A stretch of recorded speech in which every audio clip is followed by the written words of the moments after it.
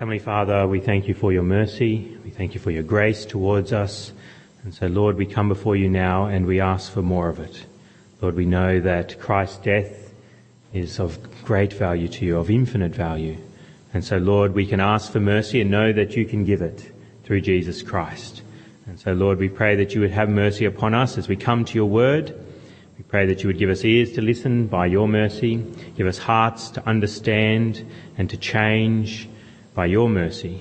And so, Lord, we pray that we would go from here far greater in your mercy and stronger in the faith as a result of gathering together in your name.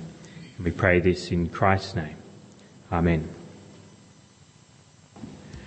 Well, we come back to the book of Hebrews. We've taken quite a break from it, but we return to Hebrews chapter 12, which is on page 1193 of the Black Church Bibles, and I encourage you to have it open before you this morning. We've actually been working on the book of Hebrews for quite some time. I believe I first started it when I arrived here back in 2009.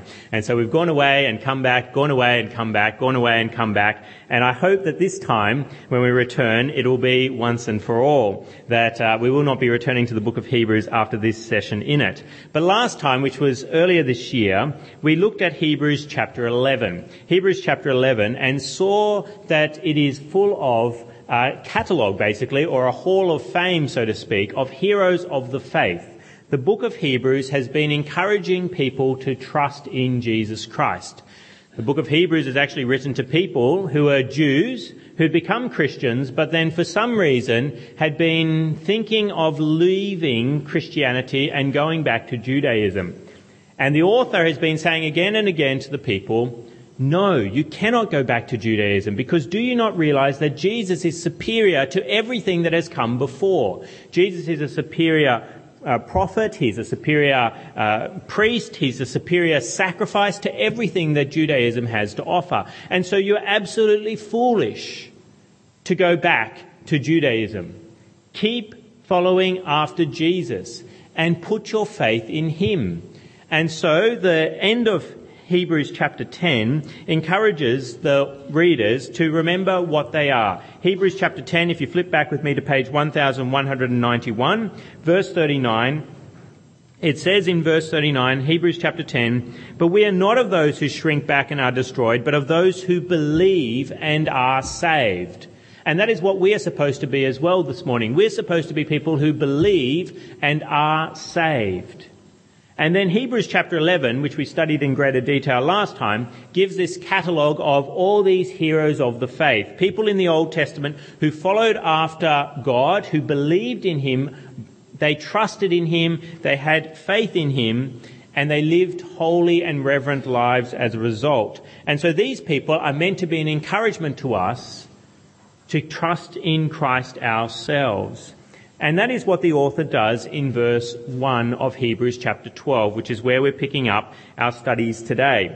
Hebrews chapter 12, verse 1, we read, "Therefore, since we are surrounded by such a great cloud of witnesses, let us throw off everything that hinders and the sin that so easily entangles, and let us run with perseverance the race marked out for us." The author encourages us to run in this verse, to run the race with perseverance that is marked out for us. And we're meant to do that because God has given us this pathway of which we're to follow after Jesus, and we're meant to do it because we have been inspired by all these people who have come before us, who have lived by faith and run that race as well. Running is the main verb in verse 1. That is what we're supposed to do. All the other verbs there help us to run, help us to know how we are to run. And the first thing that we're supposed to do in terms of running, the way that we're supposed to be encouraged to do that is by this cloud of witnesses. We read that in verse 1. It says, "Therefore, since we are surrounded by such a great cloud of witnesses, let us throw off everything that hinders and the sin that so easily entangles, and let us run." Why are we supposed to run? Well, verse 1 says there, "Therefore, since we are surrounded by such a great cloud of witnesses." We have all these people who are listed here in Hebrews chapter 11. All these people are like a cloud of witnesses around us, encouraging us to run as well, to live by faith too. And it's not as though some people actually believe that it's saying that they are watching from heaven. All these people who have lived following God in the past, and now they're in heaven, they're looking down on us and watching us, they're spectators, so to speak. I don't think that's what the text is saying. Instead, what it's saying is all these people have lived before and they are now witnesses to us that we too can live by faith just like they lived by faith. Each of them are listed by faith they did this, by faith they did that. And we need to be encouraged by their faith to have faith ourselves in God. And this is a common concept, particularly when it comes to sport, from what I can understand, that professional athletes, the heroes, often inspire the amateurs to have a go as well, to get involved. And I actually see this each year. I've started to work out when the cricket is actually on TV. I'm not someone who's into sport at all. I don't follow any sporting team whatsoever, any sport at all. But I started to realise around New Year, Christmas, January, late December, that there'd be men, grown men, and teenage boys playing cricket in the surrounding apartments along the long driveways. They'd start playing cricket around this time of year. And I thought at first, it's just because they've got some time on their hands because there's so many public holidays, they've got a bit of time off, and so they start playing cricket. Then I realised, it's actually what's being shown on TV at the moment. As these people are sitting down and watching professional athletes play, they then are encouraged to have a go themselves. And so these guys come out of their apartments, I don't think they know one another, and they start to have a little bit of a neighbourly match of cricket in the apartments surrounding where we live here. What is going on? Professional athletes are encouraging amateur athletes, if you call them athletes at all, to have a go themselves. And that is what Hebrews 12 is encouraging us to do. Because we've got all these heroes of the faith in chapter 11, we are supposed to run as well. We have this great cloud of people around us who should inspire us to live by faith too, just as they did. As you read your Old Testament, as you read your New Testament, you should look at these people and say, I want to be like them. I want to be like Abraham. I want to be like Moses. I want to be like Joseph. I want to live by faith like he lived by faith. I want to be like Rahab. I want to live like she did. And you can do this even with modern Christians, contemporary Christians, ones who are outside the Bible. You can look at their lives in biographies, Christian biographies, and go, I want to live like they lived. I do this with certain biographies that I really like. I want to be like that person. And even in your local church, as you're surrounded by people who are living by faith, you should use them as a cloud of witnesses to you that you too can live like they did. It's one thing to read about someone and you sometimes go, is that really true? It's another thing to see someone living by faith around you and you say, I can do that too. If he can do it, if she can do it, I can do it too. I can run the race that they are running and be like them. But how can you run well? How can you run like these people in Hebrews chapter 11? How can you run like the people at the local church that you may be a part of and are inspired by? How can you run well? Well, the text actually tells you. Hebrews chapter 12 verse 1 says, Therefore, since we are surrounded by such a great cloud of witnesses, let us throw off everything that hinders and the sin that so easily entangles, and let us run with perseverance the race marked out for us. How can you run like the heroes of the faith? Well, it's by throwing off everything that adversely affects your running. Like what? Well, the text tells you. One thing that you should be throwing off is sin. We see that there. It says that we're meant to throw off the sin that so easily entangles. And this is what athletes do. They make sure that they do the right thing. Sin is lawlessness. When you break the law of God, that is sin. And athletes know that there are certain rules that if they break those, then they're not going to be doing very well in the race at all. And so they throw off any bad habits, any foods that they're not supposed to eat or substances that they're not supposed to take. They get rid of those out of their lives so that they can run well. I always think it's funny when you see the Olympic walkers, the way that they walk. It doesn't look like walking to me at all. It looks like some sort of running. But it's because they have specific rules about what they can and can't do, about how their feet are meant to be on the ground, how their knees are meant to connect as well. I actually watched a little YouTube video this week in preparation for the sermon on the rules of Olympic walking and what they're supposed to do with their feet. And they actually rotate their hips in a particular way so they keep the rules, but it makes them look very funny as they walk. But if you're going to take part in some sort of event, some sort of professional sport, you have to make sure that you follow the rules. If you don't, you're not going to compete very well at all. You may even be disqualified. And so it is with our race in following God. As we run to glory, as we run after Jesus Christ, as we live by faith, the race that is marked out for us, we must make sure that we keep the rules, that we don't sin. We're not supposed to break God's rules, because if we do, they easily entangle us. That's what the verse says. A sin that so easily entangles. When you break God's law, it's like a trap that goes around your feet and pulls you down so that you can't run as well as you should. Satan lays these snares for us and sin. And when we fall into them, we don't run as we should. So what is the particular sin for you this morning that as you live by faith is still ensnaring you? Is there something that jumped into your mind just then? As I said, what is the particular sin that is entangling you so regularly? That's the one I'm after. I thought about listing a whole bunch of different sins that may be entangling you this morning. But I thought, if I just put it out there, what's a sin that jumps into your mind immediately? As I challenge you this morning, what is a sin that entangles your feet as you run? What jumps into your mind? Is there something that jumps in there straight away? Something that your mind starts to try and justify that it's, not that big a deal. It wouldn't entangle my feet that much as I run before God.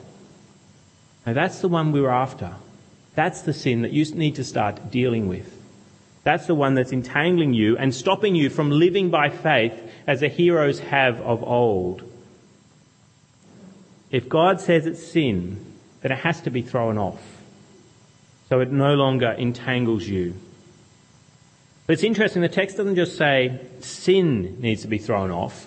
What else does it say? It says, let us throw off everything that hinders and the sin that so easily entangles. See, there's some things in life that are not technically sin, but they're not particularly helpful. They're a little bit more of a grey area. And the word hinders here can be translated a weight or a bulk or a burden. And if you think about it, an athlete, a sprinter, professional sprinter at the Olympics, he could run in his tracksuit, but it probably would hinder him in getting a gold medal. So what does he do? He takes it off. He throws off his jacket and he runs without it so that he can run all the faster, so that it doesn't hinder him. The thing is, as a Christian, there are many things that weigh us down that could be gotten rid of. That when you look at the scriptures and you look at what you're doing, you're thinking, there's no verse that says, thou shalt not do that. But then you think about it and think, it's actually stopping me from worshipping God as effectively as I could. It's actually stopping me from serving God as well as I could. What sort of things are we talking about? What are the obvious backpacks that Christians often have on their backs as they're meant to be running, but they burden themselves up with backpacks as though they're an Olympic sprinter trying to sprint with something very bulky on his back? What are the things? Well, it can be the things that usually consume your leisure time. When you've got some free time, what do you do with it? And it's those kinds of things that often take away our time from worshipping God, that mean that we have little time for God. It can be things like television. Apparently, Australians watch hours and hours of television every day. Video games, novels, social media, Facebook and Twitter, sport itself. There's lots of things that can take up our leisure time. What's your indulgence that you like to spend your time on that actually gets in your way as you seek to run before God? As you seek to worship Him, as you seek to follow Him and serve Him, You don't actually have time to do much for God because you've filled up your life, you've filled up your hands and your shoulders and your back there, and you can't do much for him because you've filled up your life with all these things that hinder, that should be thrown off. So these are the obvious weights, things that consume our leisure time, but there's other things that can hinder us that are less obvious, other weights that are harder to deal with because they usually involve some sort of social obligation, such as work, friends, family. These are things that we're supposed to engage in. We're supposed to work. You're supposed to have a relationship with your friends and with your family. But often they can actually start to consume your life in such a way that they hinder your worship of God as well. If you regularly can't worship God because I've got to work, isn't that hindering you as you run? And shouldn't you be modifying it in some way, throwing it off in some manner? If your friends and family in some way are hindering you as you run before God, then in some way, sensitively, you've got to be able to work out, how do I throw them off? Not altogether, but modify my time with them so that I do have time to run the race that is set before me. What regularly weighs you down so that you can't worship and serve God as you should? Now, how can you ensure that you do run well, that you do throw these things off? Because it's hard to cut TV out of your life. It's hard to minimise your time on Facebook. It's hard to work out, how do I say no to work? How do I say no to friends and family when they're starting to impinge upon my race before God, my living by faith? Well, the text actually tells us. Verse 1 says, "Therefore, since we are surrounded by such a great cloud of witnesses, let us throw off everything that hinders and the sin that so easily entangles, and let us run with perseverance the race marked out for us." How do I do that, God? Well, verse 2 tells you, let us fix our eyes on Jesus, the author and perfecter of our faith, who for the joy set before him endured the cross, scorning its shame, and sat down at the right hand of the throne of God. Consider him who endured such opposition from sinful men, so that you will not grow weary and lose heart. How can you run well? Well, ultimately, it's by fixing your eyes on Jesus. Why Jesus? Well, the text tells you. Verse 2, it says, let us fix our eyes on Jesus, the author and perfecter of our faith. Remember, we're meant to live by faith. Again and again, if you read chapter 11 of Hebrews today, if you've kind of forgotten what we did because it's so long ago now with Hebrews chapter 11, if you look again and again, it says by faith, by faith, by faith, by faith. But where's that faith come from? Comes from Jesus. He's the author of our faith. If we go back to the running illustration, he's like the recruiter who worked out that you were coming onto the racetrack. He's the coach that sought you out and said, you're going to start running. He's the one who's granted you faith so that you're actually in the race. So then you should fix your eyes on him, because he knows who you are and he knows the event that you're running, because he's put you there. And he's not just the one who puts you there, he's the perfecter of your faith as well. It says, let us fix our eyes on Jesus, the author and perfecter of our faith. He's not just the coach who gets you onto the track and says, okay, I'm going to leave you now, go run. No, he's the one who perfects your faith. He's the one who's there encouraging you as you run, and he's going to make sure that he is there at the finish line when you cross it. He's the one who will perfect it, take it all the way through so that you'll actually make it to the end of the race. And this is so true. We're meant to throw off the things that hinder us, including sin. And Jesus is the one who throws it off. He's the author of our faith, which means he's the one who actually gets rid of sin to begin with. He's the one who gets rid of our guilt and the consequences of our sin, cleanses us so that we can race. And then he's the one that continues to remove the sin from our lives as we run. As you sinned this last week and you claim to be a Christian, he's the one who continues to cleanse it away and perfect you and help you grow in grace. But why should you have Jesus as your coach? Yes, he's put you on the racetrack. He's going to perfect it, but maybe there's somebody else who could do it faster and better. A lot of the cults like to teach that. They found somebody else that you should go to. Why is Jesus the one to have? Well, he's already run the race and ran it perfectly and won the race. Jesus is the perfect witness of how to run the race well. Better than Abraham, better than Moses, better than Joseph, better than everybody listed in Hebrews chapter 11, better than anyone you can think of. Jesus is the one who has run the race the best. And the text actually tells you to focus on what Jesus did when he ran the race. It says in verse 2, "Let us fix our eyes on Jesus, the author and perfecter of our faith, who, for the joy set before him, endured the cross, scorning its shame, and sat down at the right hand of the throne of God. Consider him who endured such opposition from sinful men, so that you will not grow weary and lose heart."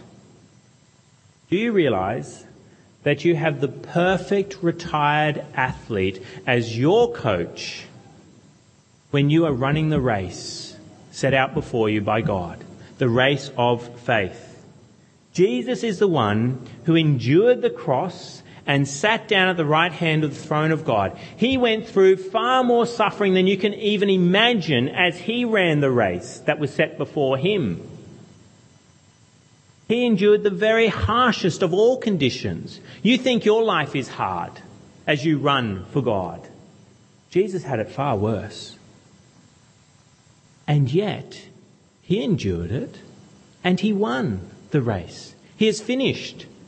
And so he is the perfect retired athlete to have as your coach as you run for God. And so are you really not going to pay attention to Jesus? Are you not going to fix your eyes on him? Are you really not going to listen to his instructions as given in the scriptures? Are you not going to ask for his help by prayer? Are you not going to study his life and particularly his sufferings as they encourage you that as you suffer, Christ suffered far more and he was able to pull it off? And by his help, I can as well. Focusing on Christ, fixing your eyes on Jesus is the key to running the race well.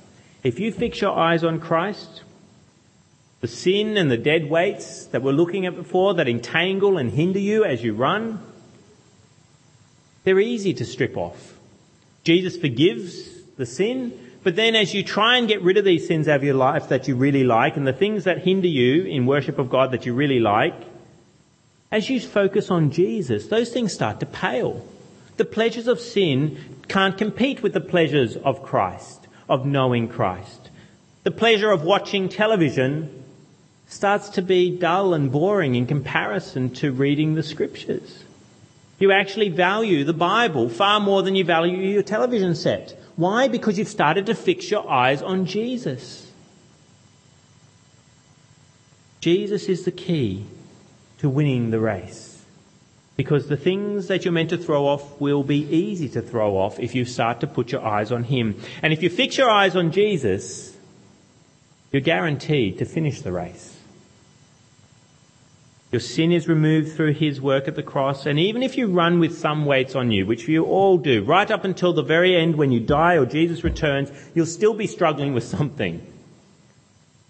You can't be perfect in this world. But right up to the end, you'll be struggling with something. But because you've fixed your eyes on Jesus, he'll get you over that line because his blood is sufficient. And you will indeed win the race.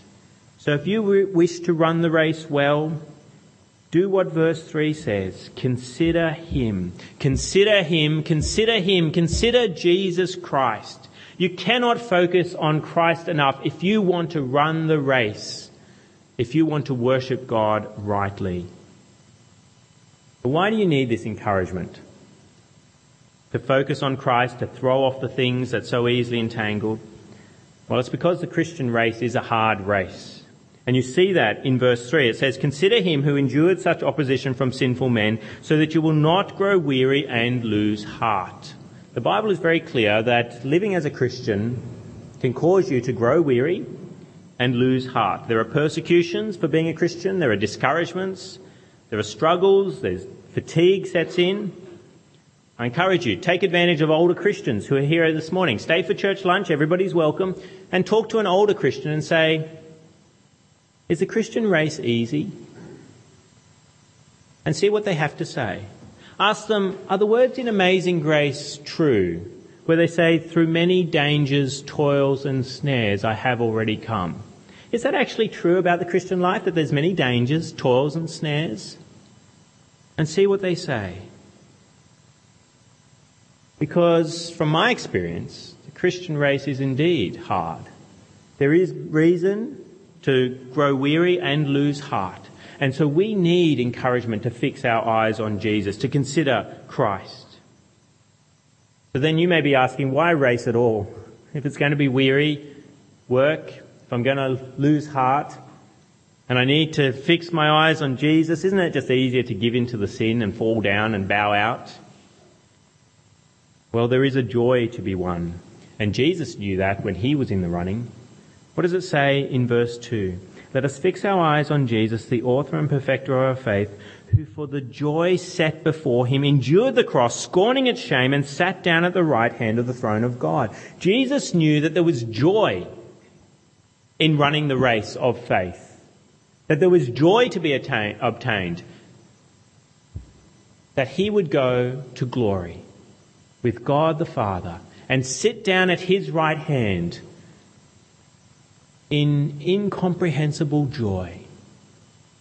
That there's this marvellous joy. If you follow Christ, if you live by faith, if you worship God, you can experience that joy as well, of glorifying God in this world and then in the world to come. And so you can ask an older Christian at lunch today, is it true that through many dangers, toils and snares I have already come? Is that true in Amazing Grace, that there is much weariness in the Christian life? But you can also ask, but is the next line true as well? That says, "'Tis grace has brought me safe thus far, and grace will lead me home." Is that true as well? That grace has actually brought you through those many dangers, toils and snares, and you actually know that grace will lead you home, that you have such a joy in this world and you look forward to such a joy in the next life, that it's worth running, it's worth racing, despite the weariness, despite the losing of heart in the race. Maybe you're not a Christian and you're here this morning. I love that you're here amongst us and you've never begun the race. I want you to know that you're missing much joy. That there is a joy in following Christ in this world that can't be described in comparison to other joys that sin offers. And there's a joy that is to come, that we read about in the pages of Scripture, that is worth racing for. So I encourage you that today should be the day that you start fixing your eyes on Christ, so that you have forgiveness of sin by the cross and you begin to run, really run. You come in repentance and faith and start to anticipate the joy of heaven. That can be your joy too. And so I encourage you to do that. Consider him who suffered. Consider him today. But if you are a Christian, are you weary? Are you losing your heart as you run to glory? Is your worship cold and often even absent when it should be there? Is your service of the Lord, serving other people who God has called you to serve, is that non-existent? Now you may blame the fact that it's hard to follow God. And yes, it's not a walk in the park, following God, worshipping him as you should. But you're in a race and a battle, and you need to remember that. And it's part of the problem that you are weary and losing heart is that you haven't listened to the advice of Hebrews chapter 12. You've forgotten about the great cloud of witnesses that encourage you to run, that there's these professional athletes that you should be remembering so that you will run as well. Is it because you're weary and you've grown weary and lost heart because you rarely read your Old Testament, you rarely read your New Testament, you rarely associate with other believers, so you really do lack inspiration to run the race that God has set before you? Or are you weighed down with certain sins? There's certain sins in your life that you've never repented of. And so it's not surprising you're weary in following Jesus. Or is it that you weighed down with certain habits that you should have thrown off a long time ago, but they've gotten in the way so that you've lost heart? I encourage you this morning, fix your eyes on Christ. Christ's work, Christ's suffering, Christ's joy. You lose sight of Jesus, you lose the race.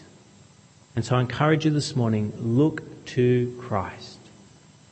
And then you'll have an interest in looking at those who have followed him by faith. And you will be interested in him far more than anything this world can offer. So is today the day that you pick yourself up from a weariness, from a loss of heart, and start to run and run well, because you've started to focus on Christ as you should have been all along. Let's come to him in prayer. Let's speak with him now.